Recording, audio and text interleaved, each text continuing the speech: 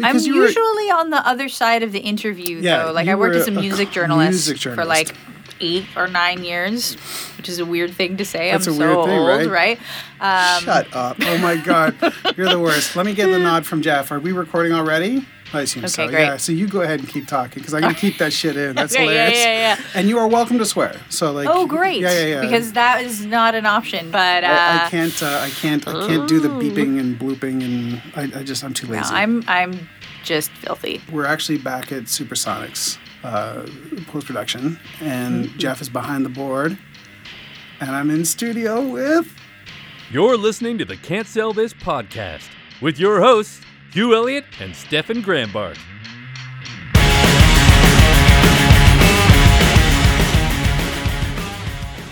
Natalie Zena Walshots. Natalie Zena Walshots. Oh my God. I'm so excited. Like we were talking about the fact that how excited I get, but like I'm there's a really good reason I'm excited. And you may not have seen or listened to the podcast episode about it, but we did a whole episode in which I proposed an idea for a series of webisodes about the hired goon.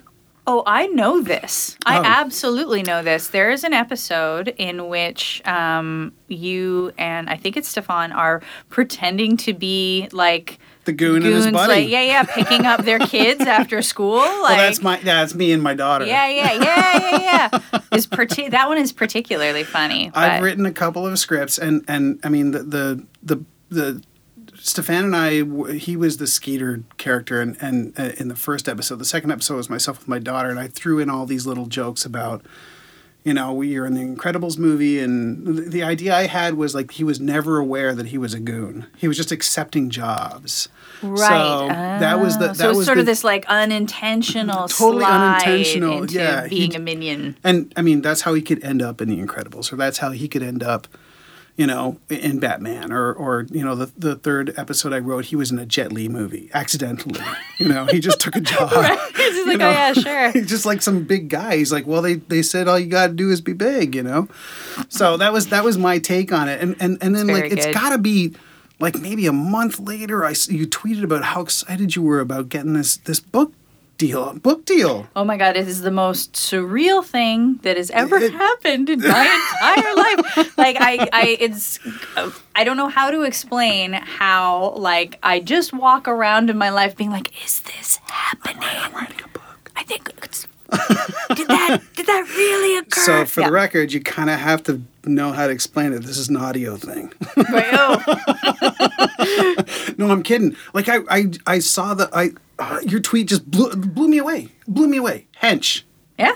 Hench. Right. And then you're just like, my fanfic. I'm gonna make a book. I'm like, holy shit. That's the coolest thing I've ever seen. And I immediately was like, we need to sit down and talk about this. And I'm so glad we finally have, because like it is so heartwarming to see that there are other people on the earth who have considered the humble hench, right? Because humble hench, absolutely necessary part of superhero, supervillain culture. Yeah. Constantly in every story, whether it's a comic or a movie or an animated series. For sure. Constant stream of cannon fodder. We never learn these people's names. We never learn about their lives beyond maybe a line here or there. It's just disposable humans. Yep. But they're not. But absolutely. I don't believe that they are. They have lives, my friend. They have lives. They have extremely interesting, complicated lives because they've ended up in this place. And you don't end up, working for a supervillain if you haven't seen some shit. That's what I'm talking about. That's what I'm talking about right there. Yeah. I love, my concept was it was just incidental. And then he would leave and go back to his real world. Like he had, he was a divorced dad, and he had kids, and my son is now asking to be in the thing. He's like, what voice can I do? And I'm like, I don't know. I mean, because the latest episode I wrote, and actually I thought about asking you about it. Sure. Was he was on a date, and he was talking to his date about this circumstance of being in this Jet Li movie accidentally, and she just was like, I don't I don't ever want to be with someone so dishonest. You're a big liar. And she laughed, and the waitress was like, you're on the news. Oh my God, that's So I great. was It's like, is that you? Like, I see you. And so like the 2 episodes that I did where I took a photo of me and just put me into the still, you know. So just crack. like Photoshop face. Seriously. Like, there. I just like even the cartoon one. I just cartooned a beard onto the guy. I'm like, you look like enough. you could be me. I mean, nobody looks like me. So the process behind this book. I keep want to say book deal, but I mean you're nearly like this is The book is done. Yeah. The book is done. I started it. I started the manuscript.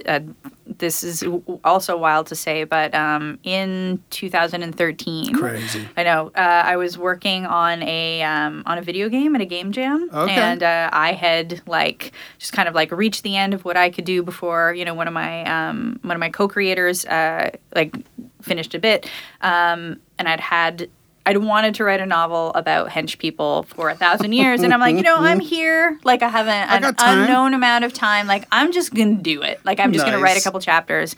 And I like, kind of, just blurted out approximately the first 20,000 words. And then didn't, like, gradually crept up to 40K and then kind of didn't touch it for almost a couple of years. Right. I started a PhD.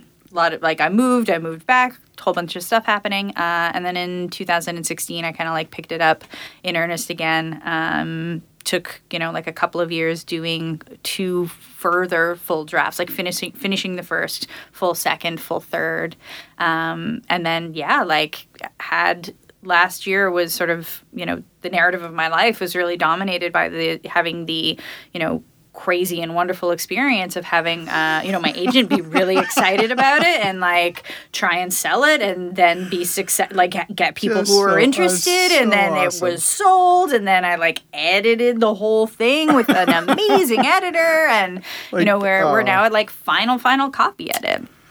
Oh my god! Oh my god! Oh my god! It's like on my couch. There's like a printout of the novel, like looking suspiciously like an actual book. Do you have like an illustrator who's done the cover? Is there like We don't have the cover yet. I have the interior design. Okay. I know what it looks like. I can't show anybody yet, but I do know what it looks like. It looks stunning. I'm like thrilled with the way the interior turned out. I don't have a cover yet. I should very soon. Okay. But yeah, I'm gonna You have know what it looks like. Vetting illustrators and photographers. Is that what's going on right now? That's my publisher. The publisher handles that? Oh, yeah, okay. they're taking care of that. I get a lot of say in what it looks like for sure, but that's mercifully out of my hands right now. I just get to look at beautiful art and be like, yes, that one. It's great. While you sip champagne. Exactly. Yeah. Yes, this is a lovely Chardonnay, but that illustrator is not my taste. I don't think. Yeah. Gyrus, It's like, I don't think no, not quite this one. Yes, I'm it's looking for so something ridiculous. darker, something in a charcoal.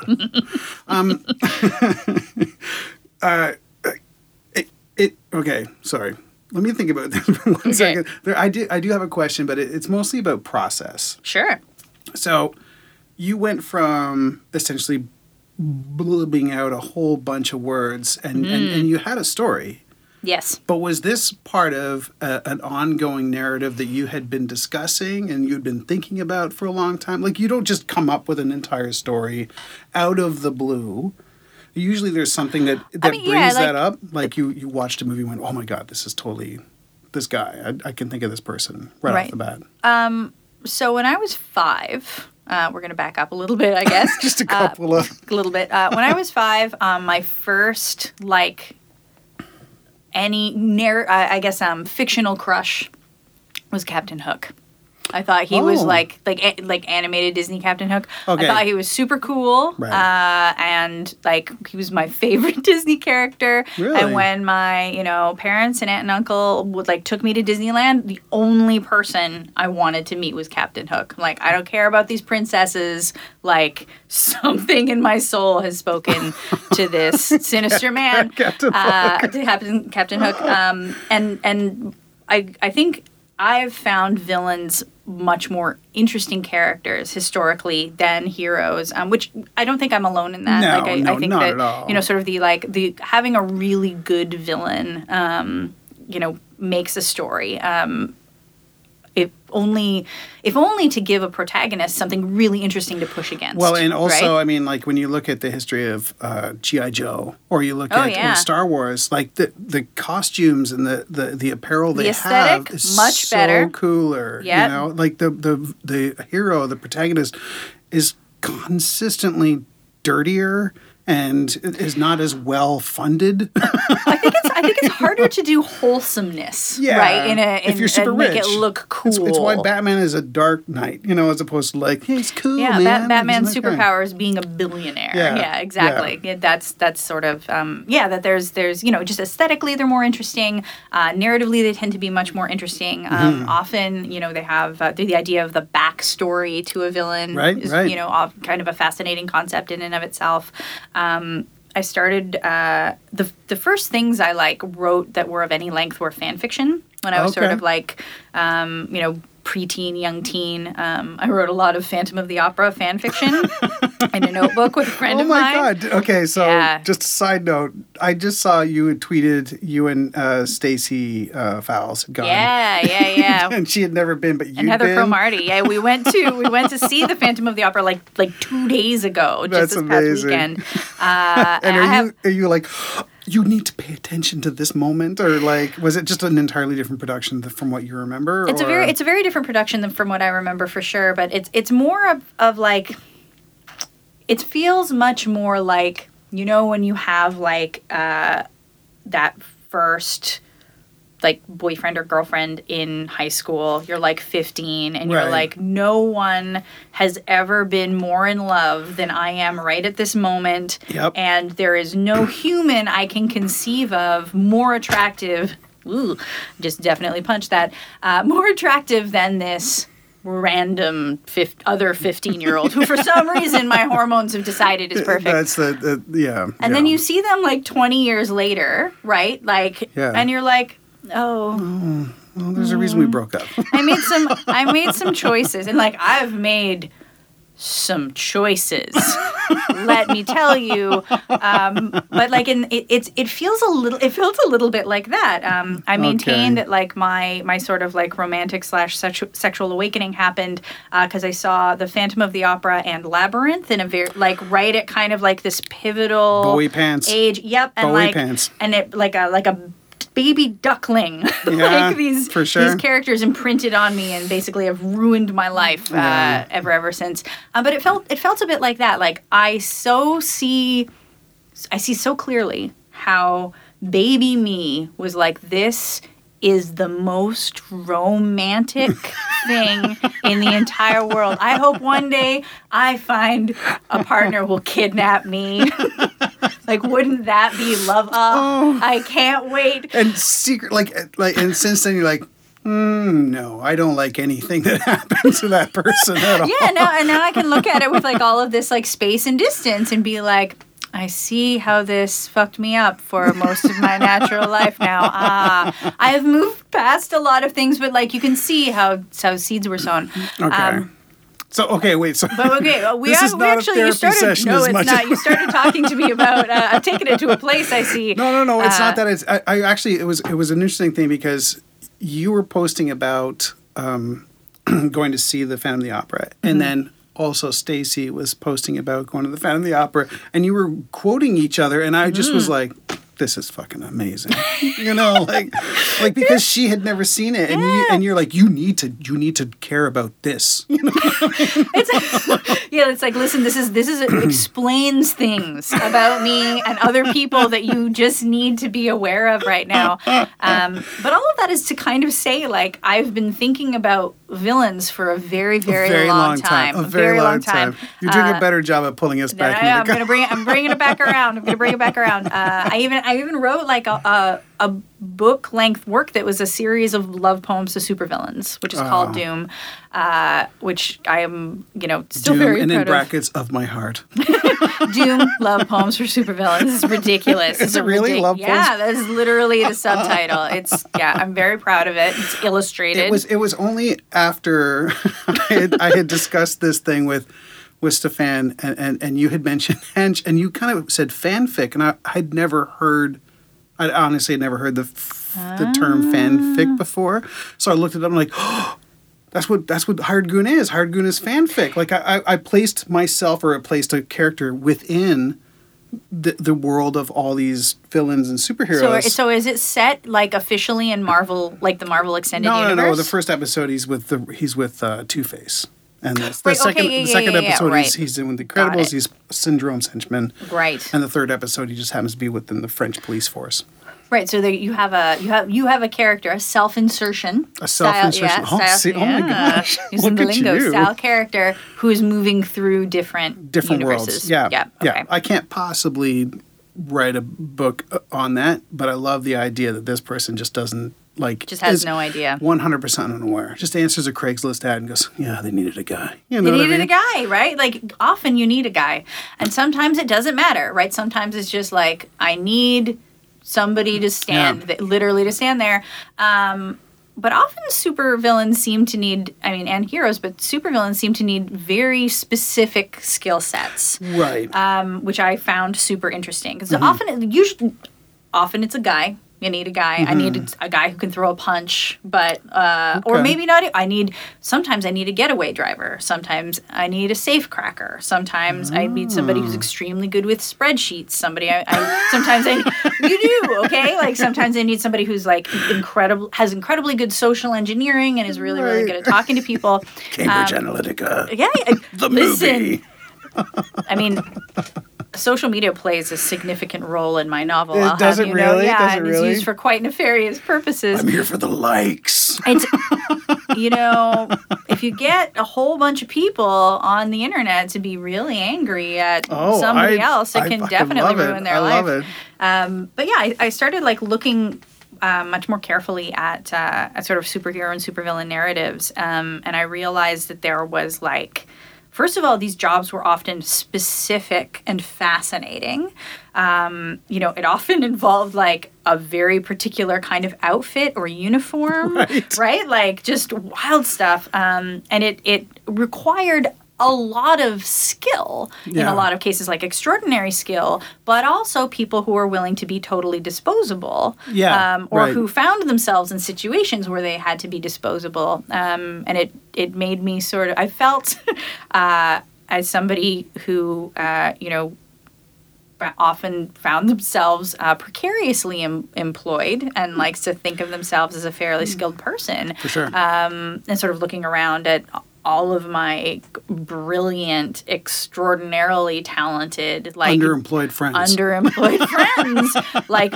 Constantly, I'm like, man. Freelance is a world, man. Freelance is a whole thing, and it, is working for a supervillain worse than working for an oil company? No, it is no different. No, it's not.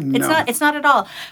So, let's be real here. If, a job came up that was okay, yes, you're working for Two-Face, but seriously, all you have to do is some content writing and a little bit of Excel. It seems fine. That seems I could immediately put myself in a position where I can see taking that job. I can very easily see taking that job. 100%. I can very easily see so many of my friends and colleagues taking those jobs. Yep. And once I could sort of see, that position a lot more clearly, and also just from personal experience understood exactly how scary sometimes precarious employment can be and what that means and what that can mean for whole groups of people at once. I felt like that was something that I could turn into something. Cool. But I definitely went in with an idea that was this might be a cool thing to write about and to make funny. I'm not one of those people that had any idea what it was going to be or how it was going to end or what the I don't plot things out. Probably I should. It would save me a lot of time. But writing is very much an act of discovery for me, which is a very fancy way of saying I don't know what I'm doing. No, we've actually interviewed a couple of authors, and some people plan and some people don't. Mm-hmm. And that's just the way it is. And I think that, you know, I think it's important to accept your workflow because obviously it works for you. Like you can write 20,000 words and then turn around and not touch it for 8 years. Yeah, I don't recommend that necessarily. I ended trying to up be giving myself supportive, no, I dude. appreciate it. I appreciate you looking out for me, but I for sure gave myself like a repetitive stress injury during that period of time. It was bad news. And unquestionably the best work that I produced was later when I was like had a much more structured schedule. Right. So it wasn't necessarily like I didn't have to like complete a thing. It didn't have to be good. It just had to happen. Yeah, and as long as yeah. it was happening and happening regularly, then like that's really where I could kind do you of also like feel hit a groove. that the time between... I'm sorry to interrupt No, like no. that. Do you feel that the time between that initial large blop of draft, you became more nuanced? Like you... A lot of things happened for Right. sure that ended up having I think a pretty profound, just in my personal life, that That's ended up what I having mean, like a pretty profound obviously. impact on the book. Absolutely. I feel like if I had finished it earlier, or if I had sort of like the book that it was at the first draft was very different than the book it ended up Surface. being. Yeah. Right. It was a little bit like I don't want to be dismissive when I say this, but it was just sort of like only trying to be funny. Right. You know, like it was, and, you know, Which is the goon. The goon, Sure, my goon and, is like- like that. He's just trying to be funny. Yeah, like it was like, and which isn't to say that, you know, the characters weren't interesting or there weren't moving moments, but it was definitely like just trying to do a thing. And then, you know, I became a person who had just been through more things, and I had different ideas for where I wanted it to go, and I was able to kind of take the time to, you know, give it that second and third pass to incorporate a lot of that and to make it, I think, something much more complex and Yeah. layered, which is, you know, like I think the 20th word is fuck, and definitely two characters talk about eating ass on like page 3. So like I just want You to know, be but on clear. a mobile device, it's not page 3. No, It's like it's page 8. It's like page 6, 8. It's fine. It's totally fine. The It ebook gets version. past the censors. Yeah, it'll be Totally fine. okay. Do you see... sorry, if you, did you want to keep going on what No, you're saying? the short version was like, yes, it is different, and I'm glad it is different. Which isn't to say that like the 2 years I didn't touch it, I like was in a constant state of agony and suffering for not working on it. No, like I no. wanted. No, I was. I Oh, really my God. wanted to be. I was unsuccessfully trying to start a PhD. You know, I moved from Toronto to Montreal and then back. Montreal's no good anyways. Right. It's somebody was like, you know, Montreal is a place, and this is in no way intended as a dig. But it can be. It's We more a can dig make it toward that. myself, but it's a place where you go to figure your shit out And then like you leave. but sometimes you stay, right? Because you never figured right? it I'm out. like, ooh, yeah. I got friends in Montreal. I lived in Montreal It for a hit little hard. while. Don't worry about it. You're not there anymore. It's okay. I it's where left. you go to pay cover to get into bars. That's the stupidest place in the world. Yeah. man. It's definitely a like it was less the city, but more like my time in the city. But I was genuinely in like a pretty perpetual state of stress, not working on it. Yeah. So I don't recommend that part of the experience. Definitely, the constantly being freaked out about it. But I ended up like I'm happy with where the book is now. So even though it took a lot longer to get here than I think I would have liked, I am very glad that you know, and especially in the last couple of years that I was working on it, that I spent that time, you know, really digging into like who are these people and why are they doing this thing, and like why my main character, like why Anna, why her as opposed to literally anybody else, Right. which was a question my partner asked me that was very stressful at the time. Initially it was like he was like, I think you should just think about why her, like of everybody in the world, why her, because like arguably she ends up doing some things that nobody else could have done. And I'm like, oh crap, I don't know. Like, was now I have it to an come up easy with an solution? answer. You know, like Yeah, it wasn't one of those things where it's like, oh well, obviously it was this. It was more about like discovering who she was as a person. And It's worth it. and it was super worth it. It was, and I'm so glad he asked that question, and I'm so glad I did that work. And a lot of that time was that work, was like examining why things happened, not just having them happen because it was cool. Yeah. Oh, that's great. A lot of things do happen because they're cool, though. Well, people love explosions. There's some good ones. Do you feel that the process of giving yourself the limitation of I'm gonna write this novel, has it opened up other potential novels for you? Oh, totally. There is no time when I have more ideas about other stuff than I would When you're writing on when something. I'm writing, like, it's like I'm finishing this project. It's like, what if you wrote a novella about... Welcome to ADHD. Yeah, it's like, what if you wrote a novella about fairies? Have you ever thought about that? It's like, come on, man. Like, I just need to solve this plot point. We just have to work on it right now. Stop thinking about fairies. Please, Stop Ray it. and why. That unicorn doesn't need to be written It right doesn't now. need to be there. I love Peter S. Beagle too, but just like calm down, brain. So it definitely, like, when I'm in writing shape, I'm in good writing shape. So it's Right, much for sure. easier to keep doing it. So if I have, like a schedule where, I'm writing somewhere between 500 and 1,500 words a day, 4 or 5 days a week, which is a very, like, consistently doable amount for me, somewhere in there. Like, sometimes it's on the lower end, sort of like 750. Sometimes it's like... Feels like a lot. I mean, honestly, it feels like a lot.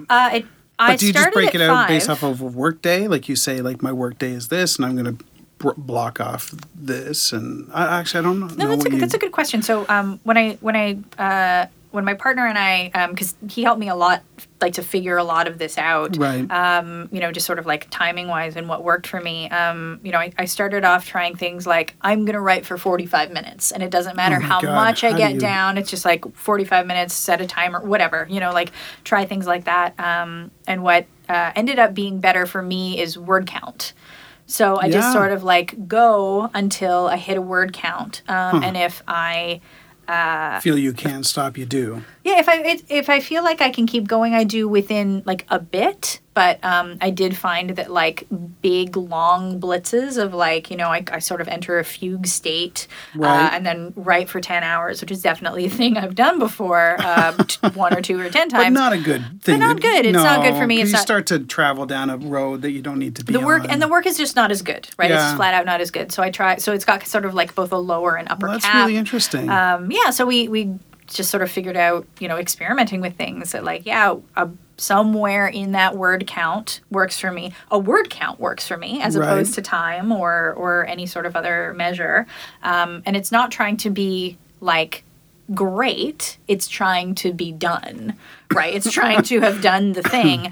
And I find that, like, just that little bit of structure, it's like, however often, again, Right. like usually 4 or 5 days, because, like, life happens and, Sure. writing every day I don't think is sustainable.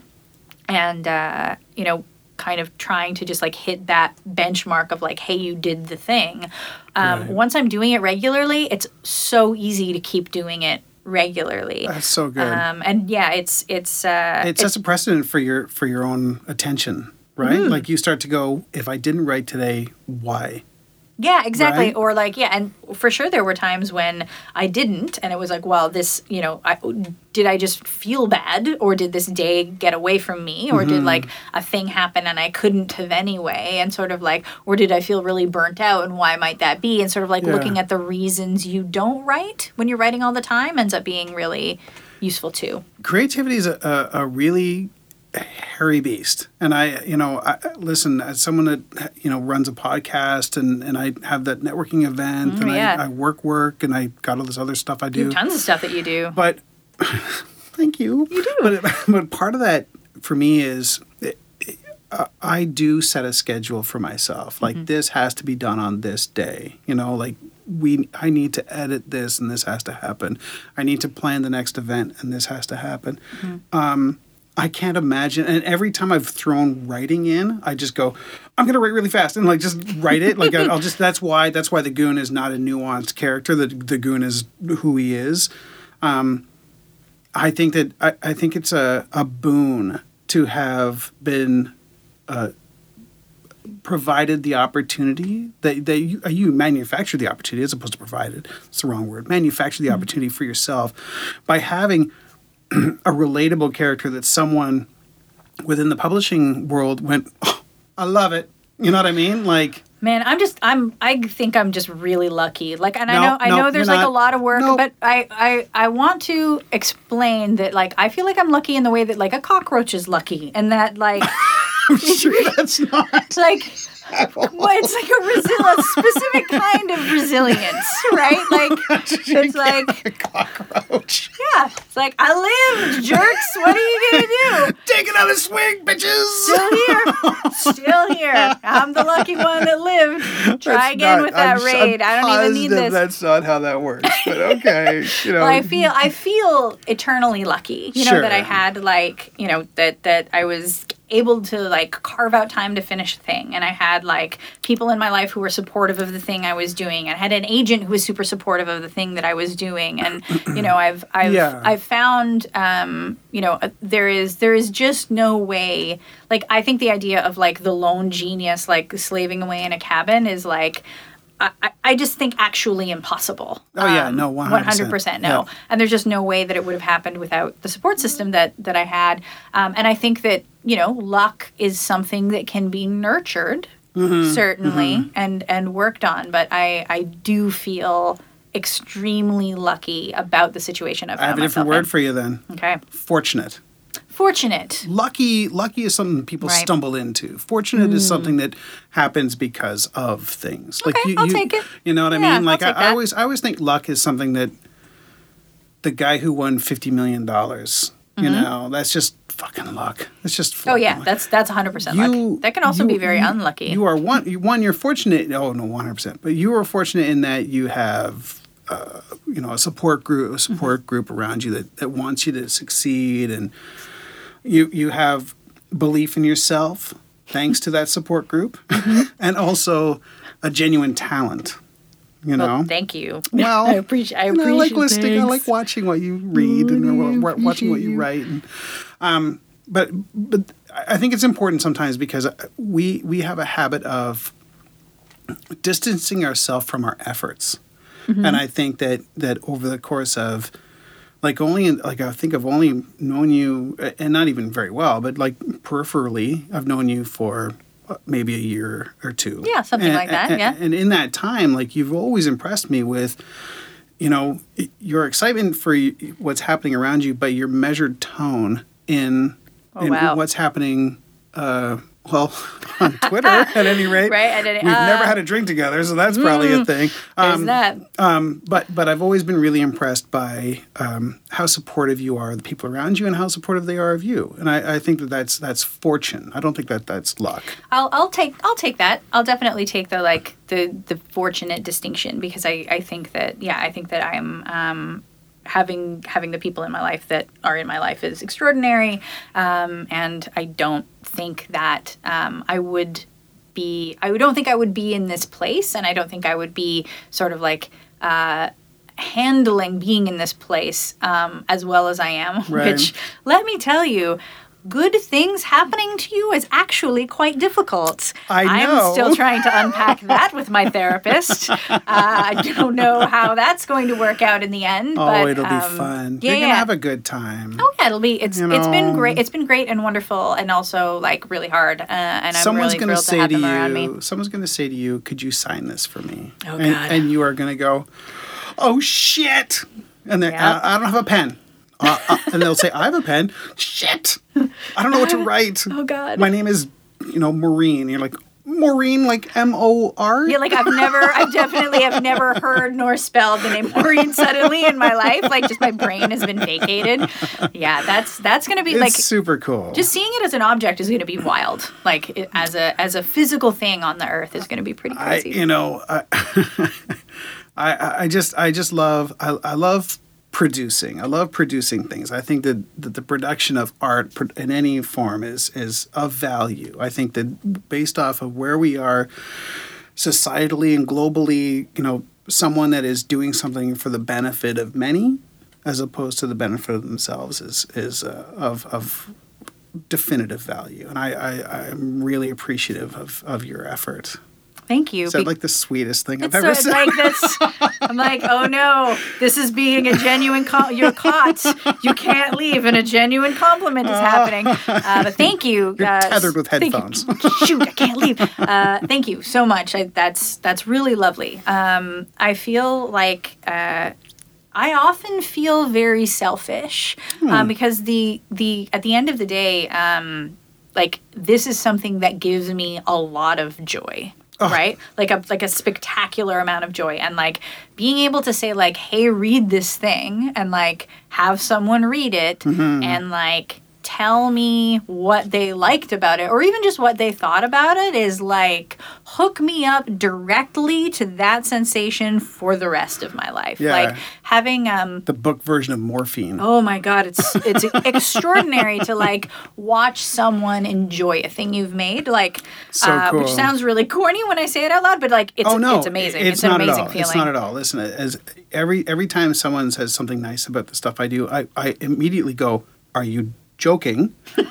And then I go, yeah, it's great. It's great. It's just the coolest thing in the entire world. And I I think I'm lucky / fortunate that I get to do it. Hold a book. You're gonna hold a book in your hand that has your name on it and an authored photo on the back and that's just the coolest. Yeah, they have to put my face on it. I guess it's like a part of what they have to do. Studs and. Yeah, there you go. Yeah, get Max. headshots. Get Max to take the photo. He did take the photo that I submitted. Oh, is that right? Yeah, Okay. My friend Max Lander is Max an Lander, extraordinary photographer. He's an incredible photographer. Yeah, I every time I think I'm gonna get new photos done, I'm just the most unphotogenic human being. I look like a potato wearing glasses.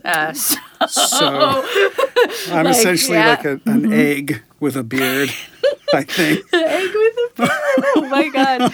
Yeah. It's why I draw. It's why I wear a decent amount of makeup. I feel like I have to draw my face on my face. Otherwise, it's just sort of like draw my face on my face. All of a undifferentiated. sudden, I'm just a flat plane. Exactly. Well, now that we've gone that direction, I can make fun of myself for a long time. Let me tell you. I think anybody I'm very skilled at it. Self-deprecation is a talent. Also, not self-deprecation, unfortunately, is one of my fortes. One of which does come. Are you going to make fun of me? I like you. Outwardly facing deprecation. It's like you're not kidding. You're like a potato with a beard. I don't know. No, not. I must be the most annoying person to edit in the entire world because every single time an editor, like my editor or a copy editor or whoever was working on the book would like send a question back, I would write a novel about why I made that decision and then often just do what they did, for sure. what they asked for. Suggested. But it was like, let me take you on a journey about why. Yeah. I made this one. So, like, here's one, for example. Somebody pointed out that there was a character who had a last name, and everybody else on this particular team doesn't have a last name. So it's like, there's Tammy and Noor and a couple of other people, and then there's Walter Shepard. And then there's one character named Javier Khan. Oh, well. So what happened? But wait, I left it in to embarrass myself. So when I wrote the first draft, again, like way back in like 2013, and I wrote this character, I named this character because at the time I had a crush that I wasn't admitting to myself on my current partner, Jairus Khan, and then promptly forgot I had done that as a I like this person. I'm just gonna I pulled in a lot of names from people I liked in the world. Yeah. But in particular, it was like, I like this person. I'm gonna write him. Javier is gonna have a last there's name. Gonna be Khan. it's just like boop, haha, just like the full name, and then forgot I had done that. Right. And then we'd been dating like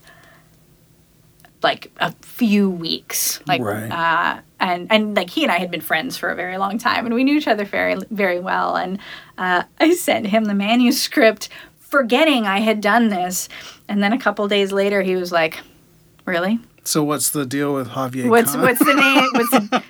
Really? Javier Khan? And I was like, I felt my soul leave my body. Well, it's not like you're going to break up because of that. It was like, no, it was just so deeply like...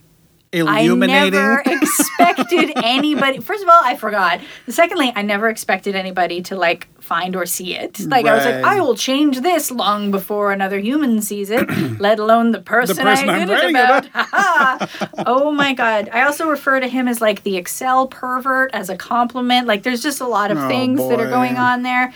And like, so an editor pointed out totally correctly, like, you know, none of these other people get last names. Yeah, I'm like, that's well, inconsistent, by the way. right, yeah, and I'm like, I'm leaving it in, and here's the novel about why, because it's a joke at me, at myself, about how I did this extraordinarily embarrassing thing. I have to say, well, you know, one of the things about talking to authors, and then also I interviewed an editor, was the distillation of the message. So they have to one, they kind of have to understand where you were going, right? And then secondarily, they need to, I love that I used the longer version of secondly, but secondarily, they need to know what's going to make the most sense in the long run. So when someone says like, hey, by the way, why though? Why Javier Khan? Right. And you respond with this massive thing. I guarantee you they looked at that email and went, all right. It's fine. This is not worth fighting about. I don't care that much about I don't care enough. Yeah, and that's this was literally a note. And I'm so glad that question was asked of me, because like Right. now I get to think about it, and the vast And majority now you get to of the recount time, it in a podcast I get to recount this hilarious thing in a podcast. But yeah, there's you know, every single question I asked, or I was asked rather, was valuable, like unquestionably. Yeah. Every change, everything I was asked, every like suggested addition or deletion, like was so helpful, because often they were completely correct, right? Okay, And yep. just and very good, and like that's their job. like absolutely made the book a lot better for having asked those questions and made those suggestions. But if it was something I pushed back on, first of all, I felt like super respected in any kind of pushback. Like it was always extremely courteous and like received very well, and that whole process was really, really positive. But it made me, if there was a thing I cared enough about to push on, then that told me something as well. It's like, no, Right. I care about this and this has to be here. And sometimes it's, I care about this and this has to be here or stay this way, but that means maybe I didn't explain this as well as I should have, so I'm actually going to change this other small thing over there so that this makes more sense so it can I stay. think that's fantastic. I So have great. two follow-up questions. Absolutely. First one is, did Javier Khan, in your mind, did he have dialogue in the book? Yeah, he's Okay. quite a bit of dialogue. Okay. Yeah. In your mind, does he have an accent, or does he sound like Jairus? Oh, I hadn't thought about his voice very much. Really? You Yeah. don't hear their voice in your head? Oh, only a couple. Oh, Only that's a couple. interesting. Yeah, I hear Leviathan's voice extraordinarily Leviathan clearly. being the One of- villain, or yeah, kind of like the big bad of the universe that because the you novel haven't is set said in. anything about the novel. Oh, sure, and we can. I guess we haven't talked about the plot at we all. have 20 minutes in which no, I'm just kidding. But Yeah. So I mean, here's the reason I ask, and it was a conversation that I had before.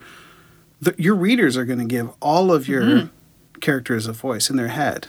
Great. You know, Yeah. like Javier Khan will have an entirely different voice than the one you picture. Yeah, that's great. I think it's amazing. I think that's awesome. No, that's fantastic. Like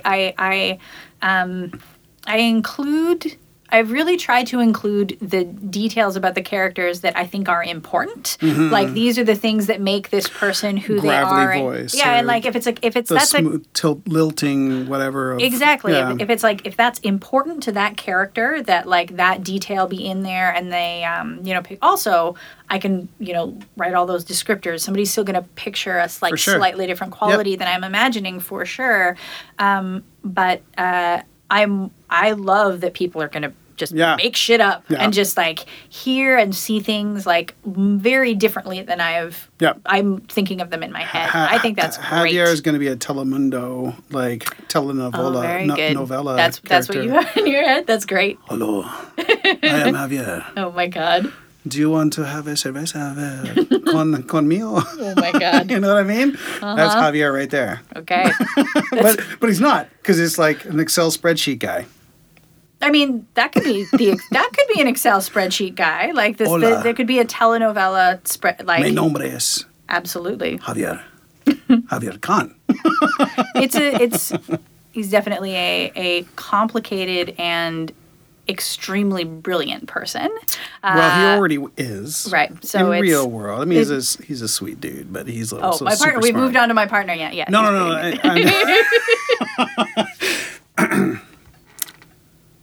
Yeah, he's a super sweet guy. I really like. thank By you. the way, I like your partner. He's a nice dude. Thanks. He's all right. I think I'm going to keep him. I think you should.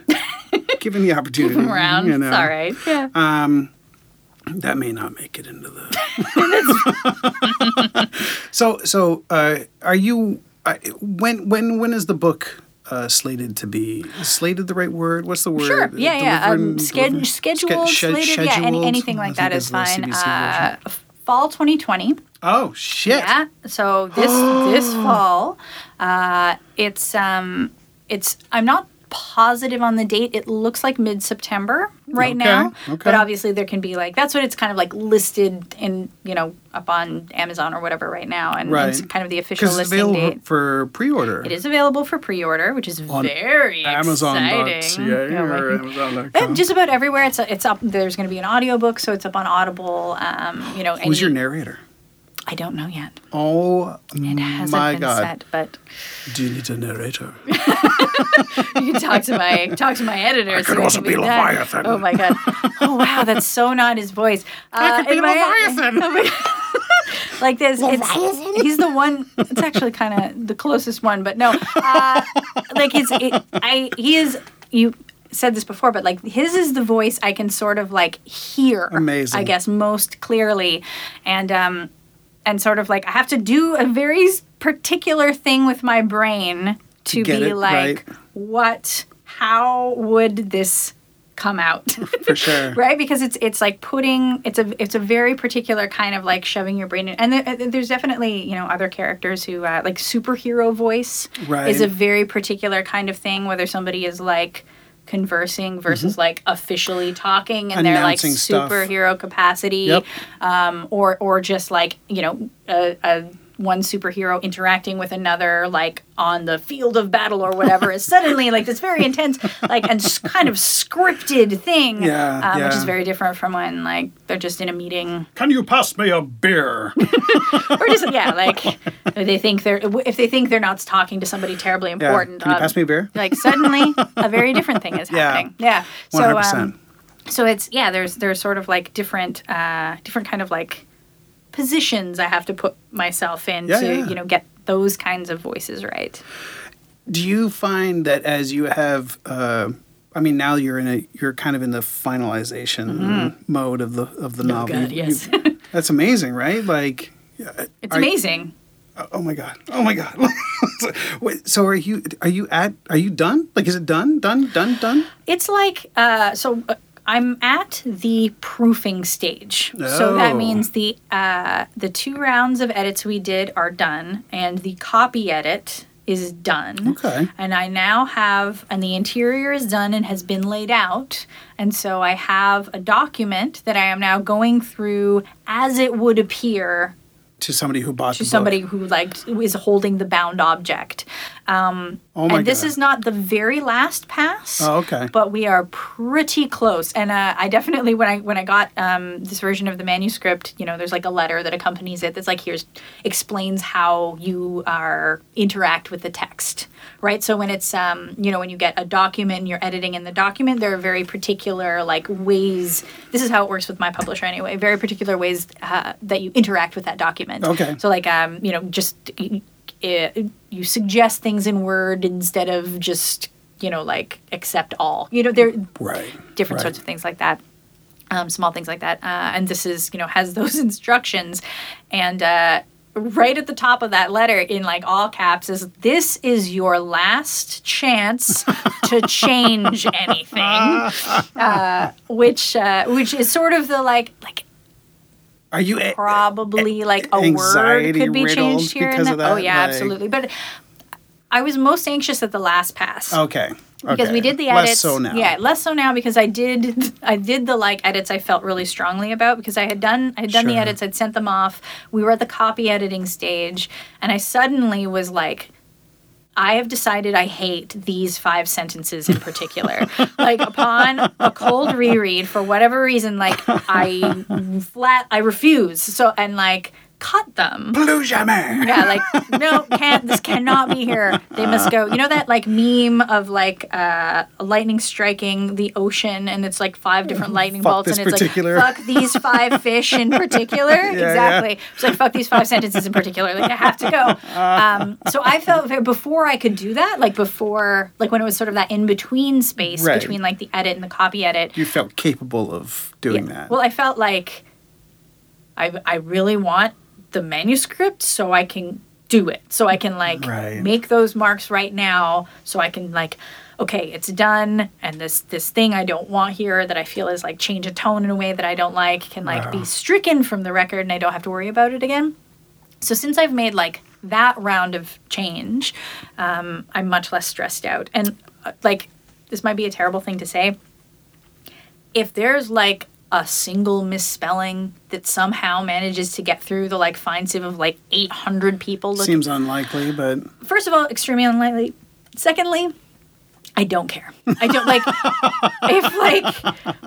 if there's like a ought instead of, you know what I mean? Like that someone's human eyes just like did not see, and no one caught like a letter being wrong somewhere. Now that you've said it, that's gonna not happen at all. I cannot muster the like emotion to care about that. I care about like, I should have included this detail about this person and I didn't, or... You're going to be at Comic-Con San Diego 2021, and I might be at Comic-Con 2020.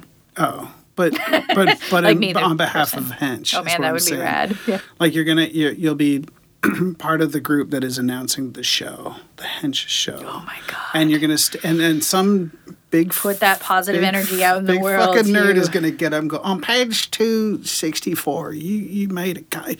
There, the third word on the second line was of, but it should have been with.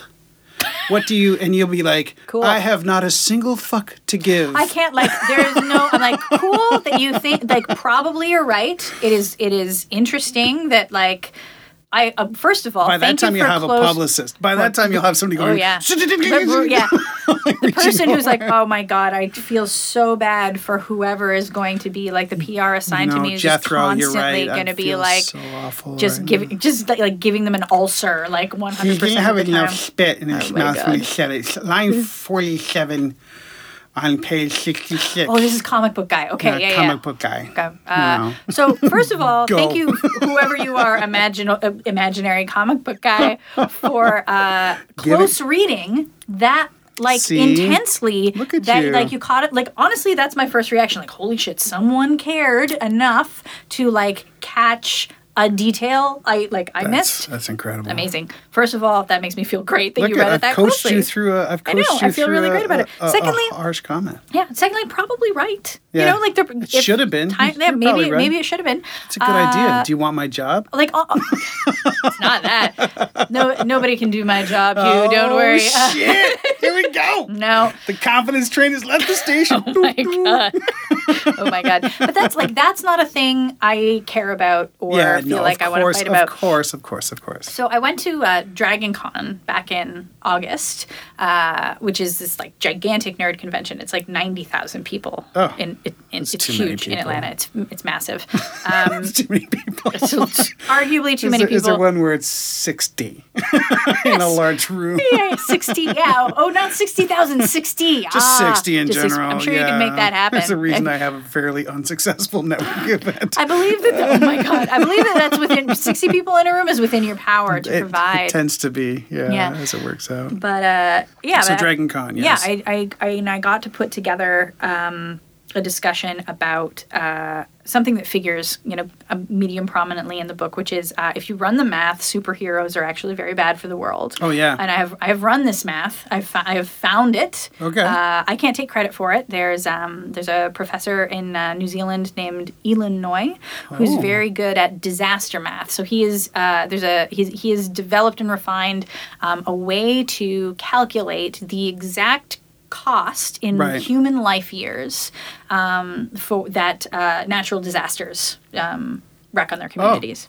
Okay. So like earthquakes and tsunamis and really that's the only kind of comparable measure that you can make for a superhero. Yeah, right. Because there's there's sort of direct damage that they do to villains and henches, and then there's the sort of like collateral damage that happens to people and property. Yep. And this measurement called the daily measurement is really great at providing that. So I got to give sort of a panel discussion about let's look at year one of Batman. Here's the This is numbers. what Batman costs. Right. Actually, I would argue that this is too much.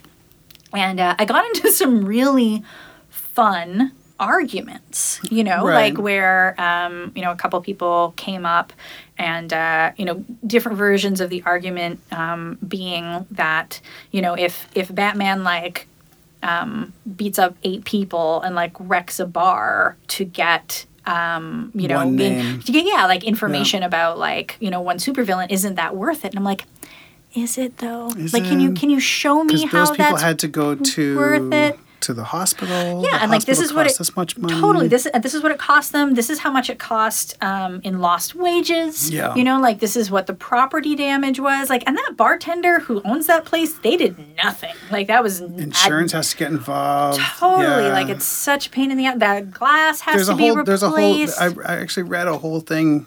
It was must have been just a meme or something, but it was like. Somebody had said, your parents are dead. What are you going to do? You're a billionaire. You could start a philanthropic organization that could just benefit the entire city, and it would wipe out poverty, wipe out homelessness. And he's like, no, I'm going to go to a cave and I'm going to dress as a bat. I'm going to dress as a bat. It's like, well, if you just put that money towards the poor, it would probably help them a lot more. A very different thing would be happening, and there's it's kind of a meme now, but the if Batman just sort of rerouted those billions into social works. So yeah, it's social work that a lot of those villains wouldn't have been created or exist to begin with. Yep. But yeah, there's not. Even if you look at, if a villain's plot had been successful, often the cost to stop that plot is greater than it having gone off without a hitch, which is, I'm not saying we should necessarily let supervillains do what they want, but I'm not necessarily not saying that. But what I am saying is, let's actually run these numbers. Let's run these numbers and look at the math and, see what's happening here. And when you do, it's not super great. But I got some very interesting and difficult questions when I sort of did my let me show you the PowerPoint of how superheroes are bad. And the question of isn't it worth it is often no. Or at least I would argue that it's no. And there was some often pushback about I know we're not supposed to beat people up for information or whatever, but if you end up arresting the Penguin, isn't that worth it? I'm like, is it though? And also, you're making that call because Batman isn't beating the shit out of you right now. You over there, that's very easy for you to make that. How many people has Batman beaten the shit out of that actually had no connection to anything? Just happened to be a poor person that was in the wrong spot. I can actually give you numbers. Well, no, but if obviously not right now. But I'm just saying that there are situations Many. in which there are just collateral damage in which People just happen to be in the wrong place at the wrong time, and a superhero Totally. beats the shit out of them, or they Or a building catches fire. or use their car for a bludgeon, or whatever. 100%. Whatever. Yep. There's no reason for any of it beyond they had a single-minded purpose towards what they call justice. Right. There's one think, typical pursuit. I think maybe the villains aren't so bad. I mean, some of them are, but some of them aren't. But they're not. But some they're of not them trying to are. hurt anyone. Most of them aren't trying to hurt anyone I think a lot of particularly. there are. So I'm not gonna see? stand Oh, there we here go. and see like We're not trying on to this- justify villainy. no, but yes, if this conversation or this question always puts me in a kind of like interesting position. And wherein I reveal my questionable morals, I suppose, which is like, if something is not like, I could not give a shit if someone robs a bank. Like I don't care. Not I ever. No, don't care. Like no. I don't care. That money is insured. Because the bank has been robbing people for But, like, generations. It's even like removing that, which definitely It's I'm difficult to I'm admit. on like side, Side Eat the Rich justice. or whatever. Yeah, right. I'm on team Team Eat the Rich, but no war with the class war. It's a great T-shirt, though. Yeah, it for sure is. Like definitely on that side of the equation. But like if a human is not being harmed, I cannot muster the ability to care. That's what I mean. That's what I mean. Profoundly. And a lot of the time it's like, so if a hero, and these are all fictional scenarios, right? Of course, Yep, that we're talking about. But like, if a hero is hurting someone to save property, I don't think that's a worthwhile No. trade. No, not like at I all.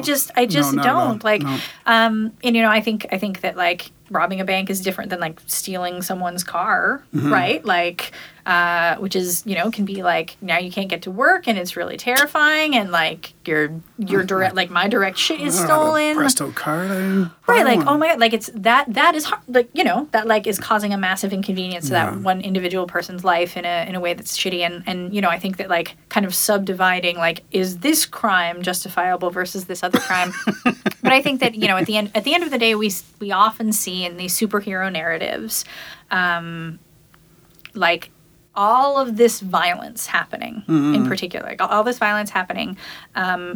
In that we are very comfortable with, because Yeah. it's like, because Captain America is doing it In the name of. right, or Batman is doing it, and it's like, it's fine if Batman does this, and I think a lot of like the big question, or one of the major questions that I think exists in the book is like, well, but is it though? Like, what is it about just being designated a hero makes Right. this often really repulsive behavior suddenly okay, and like, why are we collectively willing to narratively justify what's happening here?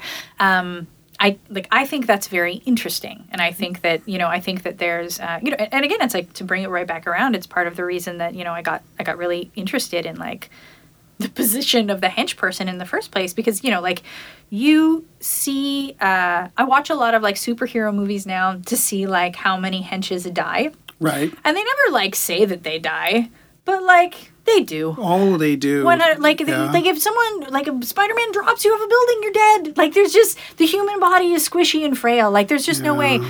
So there are, I often do like body counts. Yeah. Or at least like, that person has a spinal injury. There's no way that they don't. Like, just kind of like mentally kind of noting how bad it is physically. it's become a habit. Yeah, Right. Totally, and we're just, it's absolutely become a habit for me, and it's because I've like, I guess what I'm trying to say is this, a thing that's happened over the process of writing this book and doing the research for it is I've become like undesensitized to violence directed at disposable characters. Yeah. Or like characters who are seen as like expendable. Like all these, like all those like nameless guys that just run at John Wick and get mowed down. Oh, yeah. Like that falls into the same category. Hired And- gun is one I said could be in John Wick. yeah, Absolutely, but but like actual, not the movie, like not an extra in the movie John Wick, like actual John Wick, and like all like those, some of those body counts are tremendous. And I'm not here to make like a moral judgment about the movies. Like I definitely only watch movies with like blood or ghosts or giant robots. Like I'm for sure here for all of it. But I think it's important to like watch it critically. I think so. I think we need to accept that some of the stuff that we consume has an ambiguity to it that we've just said, okay, that's the way this is. They're going to throw bodies at this person and they're going to be eliminated. Well, what did that body have? Right. Yeah. Like, and it's in that moment, it's like, well, this looks cool and it makes the hero look cool and it like shows off their fight. Like there's all the like narrative reasons. But the second you like look at what that potentially cost that person. Right. Sometimes their entire life and sometimes, like other catastrophic kind of implications to their body or otherwise. Like superhero movies become body horror really, really quickly the second you start thinking of the ways that like superpowers interact with like ordinary human flesh, right? Like that's definitely once you call it flesh. Right? Like I just made it gross. I'm just kidding. I write a lot of accidental body horror. It's not always that accidental. It's okay. What the original concept of the goon was that it was called collateral damage, and it was an innocent bystander. Right. So the idea was that this one human being was in all of these movies getting more and more horrifically hurt. So and it was like a limited thing. So by the end of it, the innocent bystander was in a hospital bed dying, and someone explained their circumstance that they had been in whatever movie, but not in a movie. They were just in a thing, right? So that had been the initial concept behind the goon, and then I was like, you know what? That's just so fucking dark. It's real dark. So listen, we've hit an hour. Okay. So, and we're a little bit past. But what I want to do is, and this is up to you whether or not you want to do this. Sure. But I've done a couple of giveaways. I've never actually given anything away yet, but I've offered the giveaway. So what I'm going to do is I'll pre-order your book. So when it comes out, you can sign it to whoever answers whatever question you come up with. Oh. In this episode. So if they've listened to this episode, they will be at this point now. And you have a question that's related to whatever you've said back in the episode. And if they email me at hugh@cancelthispodcast.com, they can have that book. All right. Who is the professor whose research on disaster math I used in Hench? Oh, that's a good one. I like it. Yeah, so that's what's going to happen. That's lovely. Dear listeners, I am going to pre-order the book. Thank you for your patience in advance. It will not be out until the September. fall. Yep. But I'm going to buy two because I want one. Aww. So you're going to have to write one that's Dear Hugh. But to whoever, hugh@cancelthispodcast.com. What is the name of the professor that did the study on disaster math? Yeah. And if you get that right, and you're either the first, or if many people email about it, we'll see. By the time we hit the summer, I'll be like, look, if there's 50 people, you're going to have to pick a name. All right. Javier Khan. No. What? Oh my God! Yeah. Shockingly, no. I get my own supply of author copies, so I'm good. I don't need to bamboozle anybody from our innocent listeners. Right, that's a joke. My spouse designed an Absolute bottle, and we got a case of Absolute. And it was like, we don't really drink vodka, but it was super cool to have a case of vodka. That's really cool. That's really, really cool. Yeah, but oh my gosh. Natalie Zena Welshotz. What a pleasure it's been to have you in the studio with me. Thank you so much for having me. This has been a blast. I have enjoyed almost every second beyond when I had a cough. You covered it extremely well. I did, and no one ever heard of it, but I'm glad I brought it up. Because it's important to bring up the things that happen off set. It is. Off stage? Off stage? I don't know. It's edited Stage out. left. I might put it in. Oh. Like that. Preserve the cough. I'll preserve the cough. Yeah. Natalie, thank you. Thank you so much for having me. This has been delightful. This episode of Can't Sell This was produced in Toronto, Ontario, Canada. All creative content in this episode is copyright Hugh Elliott and Stefan Grambart. Intro voice is Jeff Wright. Opening and closing track is Watch Him, They Said, from the 2018 album Hippocratic Oath by Not Of. All inquiries can be directed to admin@can'tsellthispodcast.com.